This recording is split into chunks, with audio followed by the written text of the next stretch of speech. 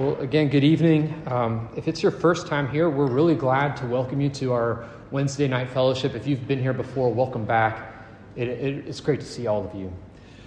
Every Wednesday night, we have this thing called Wednesday night fellowship where we can gather for worship and sort of gather around God's word, sort of tuning our ears to hear his voice. But Wednesday night fellowship is not just a time for us to connect with God, it's also a time for us to connect with one another. In this room right here, you'll find people from all over the country.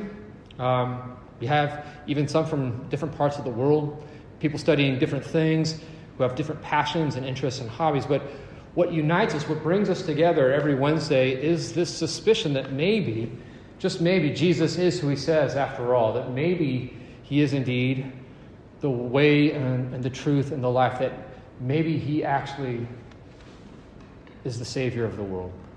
And we come here and we wrestle with that. We figure that out. All year long, we're in a series called Roots and Relationships. And the idea behind this series that we're doing is a really simple one. God wants you to grow. God wants you to become more and more yourself and more like Jesus at the same time. It's good for you to think what that would be like, what that will look like. For the life of Jesus to be sort of expressed through your personality. If Jesus had your family, had your background, had your education and gift sets, what would he look like? What would he sound like? What does the life of Jesus look like expressed through you? That is what God wants to grow in you. By way of imagination, God sort of says, picture this. For you to grow, picture a juniper tree in a desert wilderness. Sort of life where you don't expect to find it. Something that is green and good, sort of in a landscape that is dry and dusty and brown and just all sand. Picture that. Or picture a tree bursting with fruit, sort of in a field where it's otherwise barren. Or in the story that Jesus tells us tonight, like a field just with waves of grain. Right? This is what God wants your life, metaphorically speaking, to look like. This growth is not going to happen by accident or without some intentionality on your part. Certainly, God has a role to play. In fact, he's the one who makes the first move. As we see in the story, he's the one who approaches you. He's the one who is sowing seed. He is the good gardener. But for this seed to get inside of you, for it to take root and germinate and grow, you are going to need rest and roots and relationships. You have a role to play in your growth. For you to be and to become the person that God has made you and saved you to be, you need to cultivate and nourish that which he is growing in you. You need rest, you need roots, and you need relationships. And when these three are in place, a new kind of life will begin to emerge. Seed becomes a stem, and stem becomes a trunk, and trunk becomes a tree. And from the tree grow branches. On the branches there emerges fruit. And inside that fruit are more seeds and more growth. Right? Just before break, I went to go see the movie Dune. Raise your hand if you saw this movie, Dune. Just a few. I'm surprised, y'all. Come on. It's a good movie. It's a great movie. I'm not going to go into all the details. Truly, this is like a 3-sentence summary. And I'm sorry to all you, like, what do you call somebody who's like really into Dune? Like, I don't know. A Doonie. I'm going to butcher sort of like, there's so many details that I'm glossing over. But at its most basic level, the book, the movie of Dune is about a man named Paul who grew up on a watery planet called Caladan, but is sent with his family to this desert planet called Arrakis. And after a series of crises, Paul and his mom, they wind up marooned in the middle of this desert with nothing but a survival kit. essentially a backpack with some gear inside. And in order for them to survive, they need to have this backpack and the few essential gear that it contains. But it's not enough for them to know what's in the backpack. It's not even enough for them to know how to use it. They've actually got to put it into practice. They actually need to take the stuff out and use the gear, right? I mean, that is a very simple summary of this movie from 30,000 feet. But that's what it's about. And what I think this movie, this movie Dune, it really actually connects with yours and my experience in a lot of ways, believe it or not. What is true for Paul on planet Arrakis is true for you, the college student here at UVM. Like Paul, you've left your home. You've left your metaphorical Caladan, the home that you've ever known, and you find yourself now in a new place, right? You find yourself here in Burlington, Vermont. If you're a senior student, it's not as new to you as when you began, but it's not home. And when you left home and you came here, you left other things besides just a locale. You left your childhood and you left your adolescence behind. And you entered into a new stage, right, called adulthood.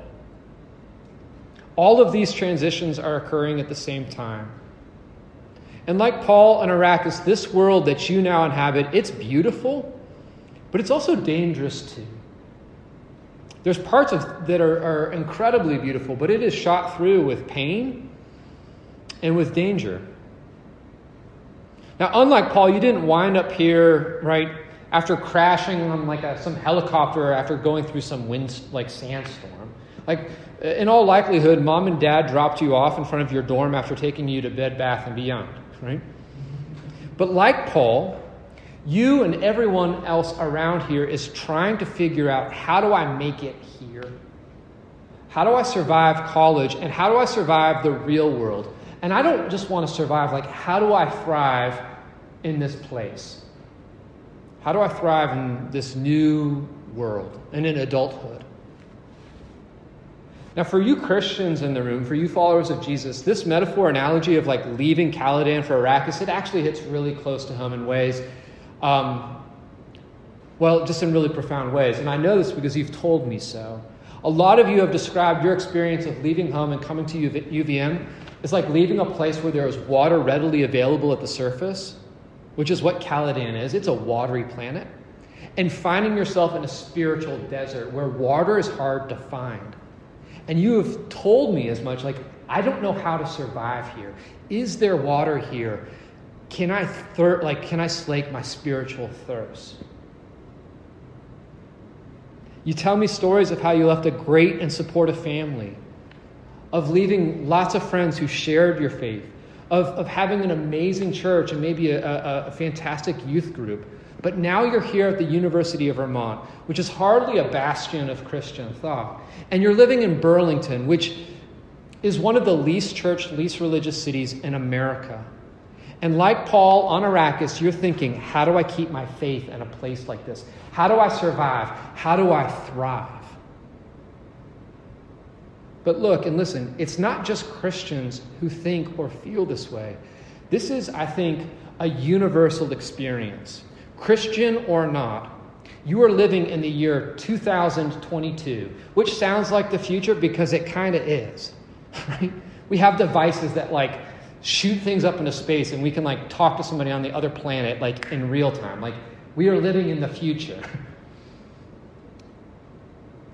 It's not just that we're living in the future. We're living in a hyper-modern, hyper-sexual, hyper-secular culture. And like I said, like Arrakis, the world that we are living in, it is shot full of beauty, but it's also really harsh and hostile at the same time.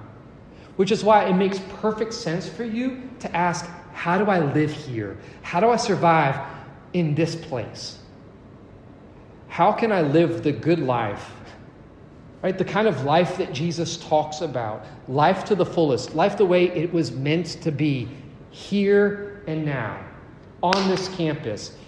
In the year 2022. In the modern secular West. Is it possible? I hardly need to tell you that we are facing a mental health crisis in this country. Like, college campuses like this one are a ground zero of sorts. Now, there are obvious contributing factors, like the breakdown of families, divorce, abuse, pandemic-induced isolation and anxiety. But there are other things that are fueling this mental crisis too. There's one author named Anne Helen Peterson. She calls the millennial generation, sort of our generation, the burnout generation. She writes, "For many modern people, every moment of the day must be spent on work, on self-improvement, personal branding, making connections, optimizing, and side hustles. Financial crises, student loan debt, and economic uncertainty drive much of this obsession, but the effect is burnout, exhaustion, and an inability to handle simple life tasks." Sort of end quote. Now, for sure, right, like globalization and having to compete with the best of the best, not just here in Vermont or in the United States, but sort of like all around the globe, like that is going to create stress. That's going to create sort of the conditions for burnout. But it's not just economic pressure that you feel that is sort of fueling like these feelings of burnout, sort of this mental health crisis. I think more significant is how much time you spend on apps like TikTok, Instagram, Snapchat, YouTube, and the like. Right? These things, I think more than anything else, are really contributing to the sense of burnout. Right? Bo Burnham's comedy painfully explores what happens to us when we live our lives online, where we're constantly craving affirmation and validation and are devastated if we face criticism or worse, a yawn. Right? Just crickets. One review for his Inside special writes, "We all have multiple personalities now. We are performing constantly. It's exhausting, it's exhilarating, it's making us manic, it's making us depressed." And never more so during this past year when many of us were isolated, our faces pressed up against our laptops like homesick sailors peering through portholes. Like, we're all facing that. On the heels of our growing mental health crisis and burnout, we're seeing increases in anxiety and depression. A recent survey found that nearly 43% of undergrads felt so depressed that it was difficult to function in the past year. In 2018, an op-ed for the New York Times, one historian of psychiatry wrote, "We've come to a place, at least in the West, where it seems every other person is depressed and on medication." You do have to wonder what that says about our culture. Anxiety and depression is up, and for the first time in 100 years, life expectancy in America is going down. And this was before the pandemic struck. The downward trend is largely driven by deaths from drug overdoses and suicide. People are literally dying of despair.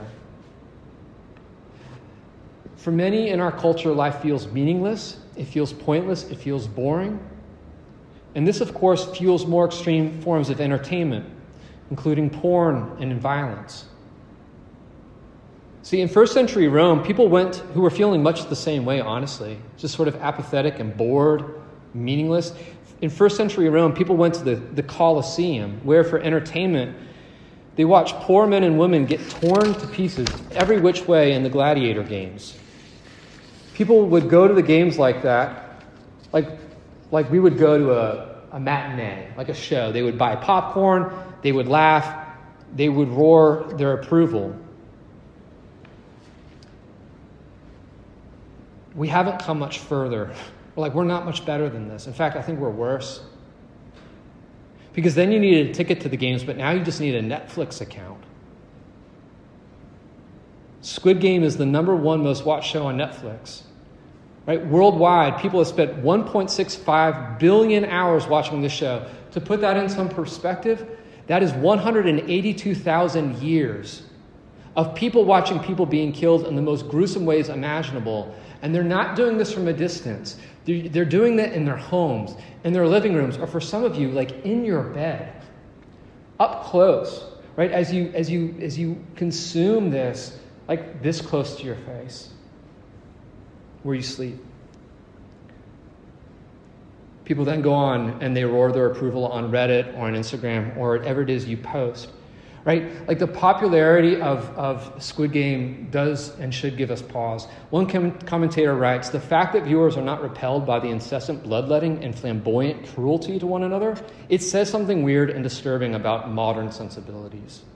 Scarier still, for many, at least to some degree, this portrait of life as a sadistic lottery resonates with so many people. They're like, yeah, that is actually an accurate depiction of what life in the modern world is like. John Doyle for The Globe and Mail writes, this is not some dystopian fantasy like Hunger Games. This is present-day life in all its complex awfulness. And that so many people agree is, to borrow from Frank Bruni's phrase, a bullet to our souls. This is the world that you and I live in. Again, Christian or not, this is Arrakis, folks. This is where we are. This is the terra firma beneath our feet. And like Paul, we're all looking around asking, how do I survive here? How do I survive in a world with that kind of mental crisis and that kind of anxiety and that kind of burnout and that kind of stress, right? With that kind of violence. Is there any way to experience the good life, life to the fullest, as it was meant to be lived now? And the answer is yes. Yes, there is. And what's more, you don't need much. You don't need to give up hope, and you don't need to go back to Caladan. You don't need to go to some other planet. You can live the good life here. But you need a backpack. You need a survival kit. And you need people. You can't do this by yourself. In the story that Jesus tells, Mark 4, he essentially outlines what you need to not just survive, but thrive here. You need a survival kit. You need some essential gear. And you need some fellow desert dwellers to do life with. There's no way that you're going to be able to do this on your own or in isolation.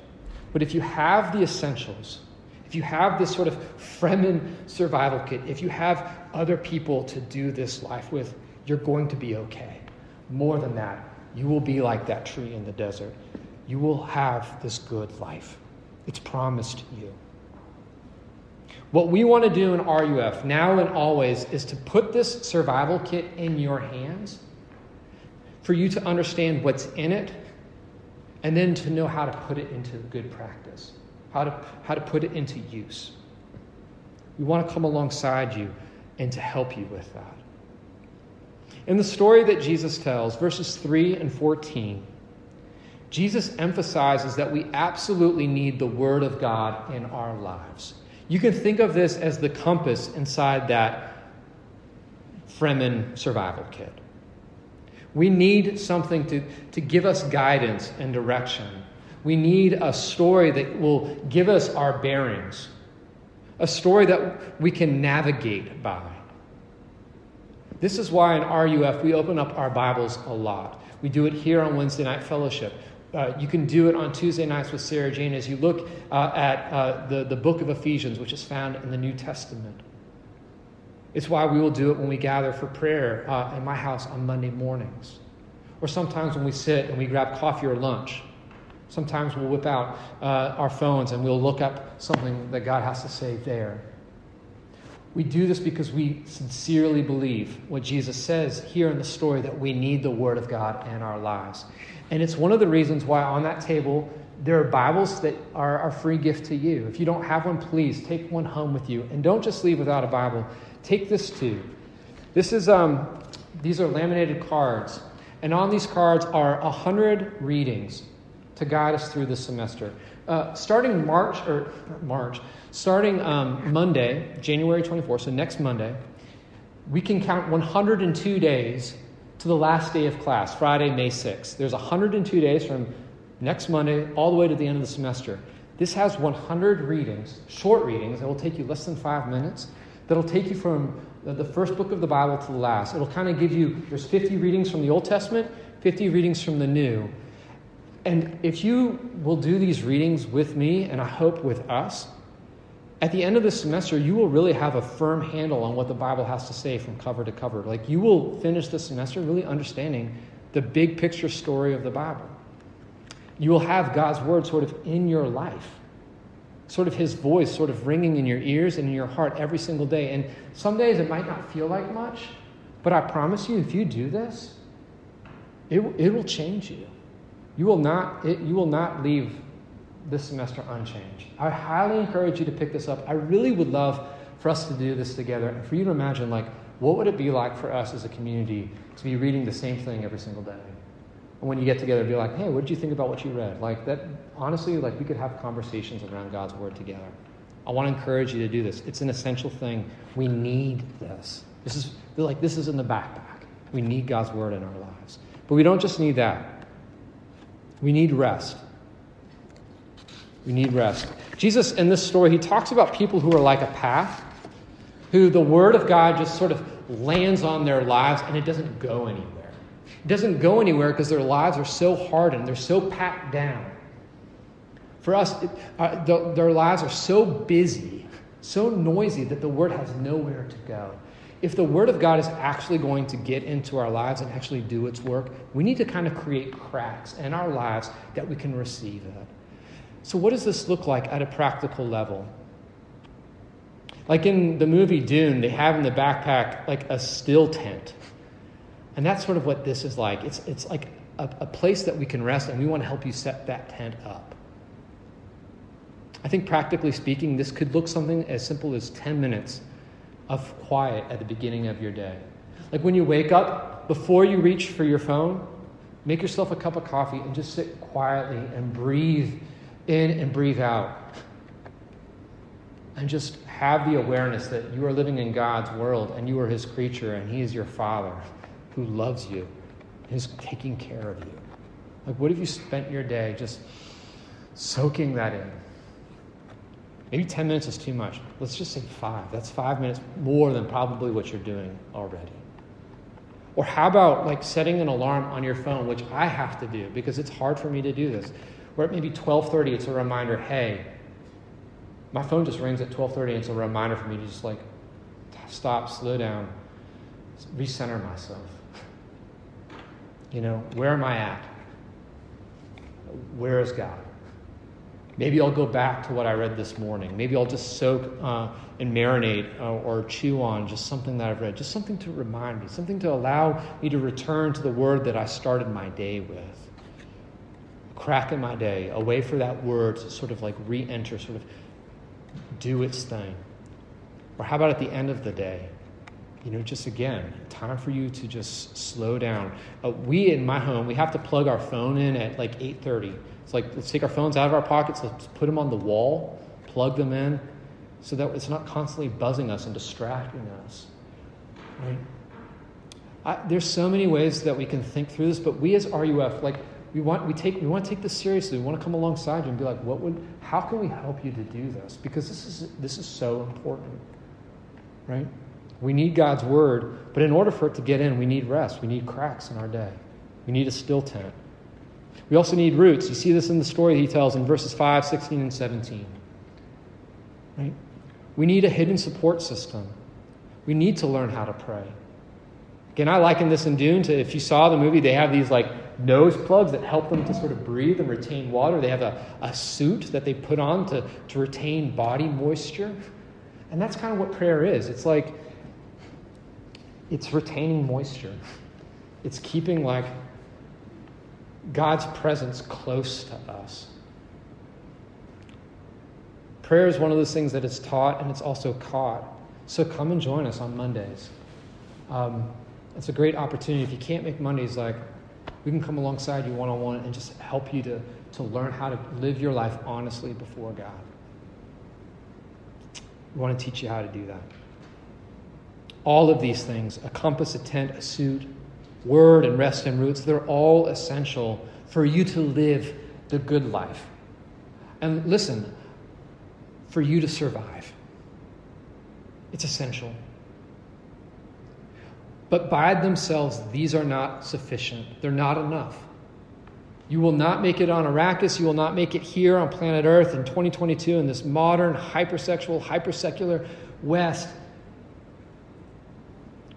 on your own. You need people to live this life with, which means that you need to join yourself to a church and to be part of a Christian community. Jesus hints at this in his story that he tells in verses 7 and 18 and 19. That it is easy for things to begin to encroach on our lives, things that we don't even notice, but everybody around us can. And if we don't have other people who can take the weeds off of our lives, the good life will be choked out of us. Once again, we as RUF, we want to come alongside you and help you to put this into practice. Like on our website, we have a list of churches in the area, and we want to help you connect with one. We want to help you find people around you, even here in this room, who are attending church, and to help give you rides. Church is not less than like worshiping on a Sunday, but it's more, right? It's finding friends and community that you can live your life with. It's being part of a local family, knowing and being known. Like, we are not the church here in RUF, but we are a part of it. And we want to help you find friends so that you can be a part of it too. Things like Wednesday night fellowship, things like small groups, things like social events. You know, we plan to do like a winter palooza and Mario Kart tournaments and intramural sports and going ice skating and sledding and skiing and serving alongside one another as we go to maybe Atlantic City or make meals for Burlington's homeless or get our hands in the dirt as we sort of help reboot community gardens. Like, there's so many ways for you to come alongside other people and to get to know them and for them to get to know you. And this too, it's an essential ingredient for you to live the good life, right? Without it, all of those other things, right? Like the word and the rest and the prayer, it will be for naught if you don't learn how to do this too. As I said to you earlier, when these are in place, when we have rest, roots, and relationships, the seed becomes a stem, and that stem becomes a trunk, and that trunk becomes a tree. This is inevitable. This will begin to happen. But it's not going to happen all at once. It is a process. But fruit will follow. And the last half of the semester after spring break, we want to start to unpack that and help you to imagine what that will be like. How the good life, what the good life looks like and is like, and the ways that we relate to our identity, and the ways that we relate to our work and rest, the ways that we relate to our money and possessions, our sexuality and bodies, the ways that we do conflict, and the ways that we relate to our suffering, ways that we relate to our technology, and even the media that we consume. Right? Even in just sort of listing out that bullet point, I hope that you see, right, like this good life, it's not just an add-on, it's not a hobby, it's a whole life. It's a whole life that encompasses everything. This is what God wants to grow in you. This is what he wants to do in you. Not in the far-off future, but like today. It's what he's already been doing. He wants to carry it to completion. I want to encourage you with this. Like, you have a responsibility to play.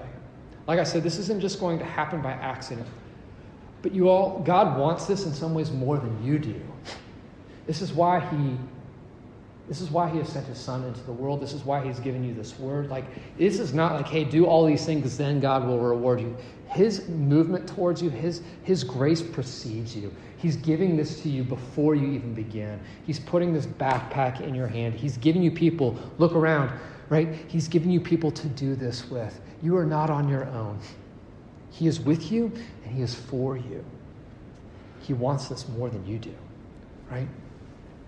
But we want to come alongside and we want to help you do what you need to do, right? To help you nourish and cultivate, for you to like live into your own responsibilities too, right?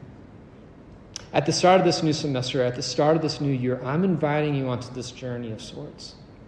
I'm inviting you to be thoughtful and intentional about the person that you are, the person that you are becoming, and the person that you could be. For some of you, answering this invitation will look Simply like coming back to Wednesday night fellowship next week and the week after and the week after that, just to learn and to listen more. Could this possibly be true? For some of you, that is enough. But for others of you, answering this invitation will require more. For some of you, you already know that this is true. You have this backpack in your possession. Your name is written sort of like in the tag. Now, you need to learn how to unpack it. You need to learn how to take the stuff out. You need to learn how to take that word, that compass, that tent, that suit, right? You need to learn how to take these things out and use it. How to put it into good practice so that you can begin to experience more and more the good life. Let us come alongside and help you put feet to faith. And let's do this together. No matter who you are, no matter where you're coming from, I'm really glad that you found your way into this room tonight. Truly, in Jesus' name, I welcome you. You know, we say here often, Jesus loves us enough to meet us where we're at, and he loves us enough not to leave us there. So as a benediction of sorts, before we start the semester, may the life he longs to grow in you grow deep and strong. And may many taste the fruit of that labor and rejoice. Let's pray.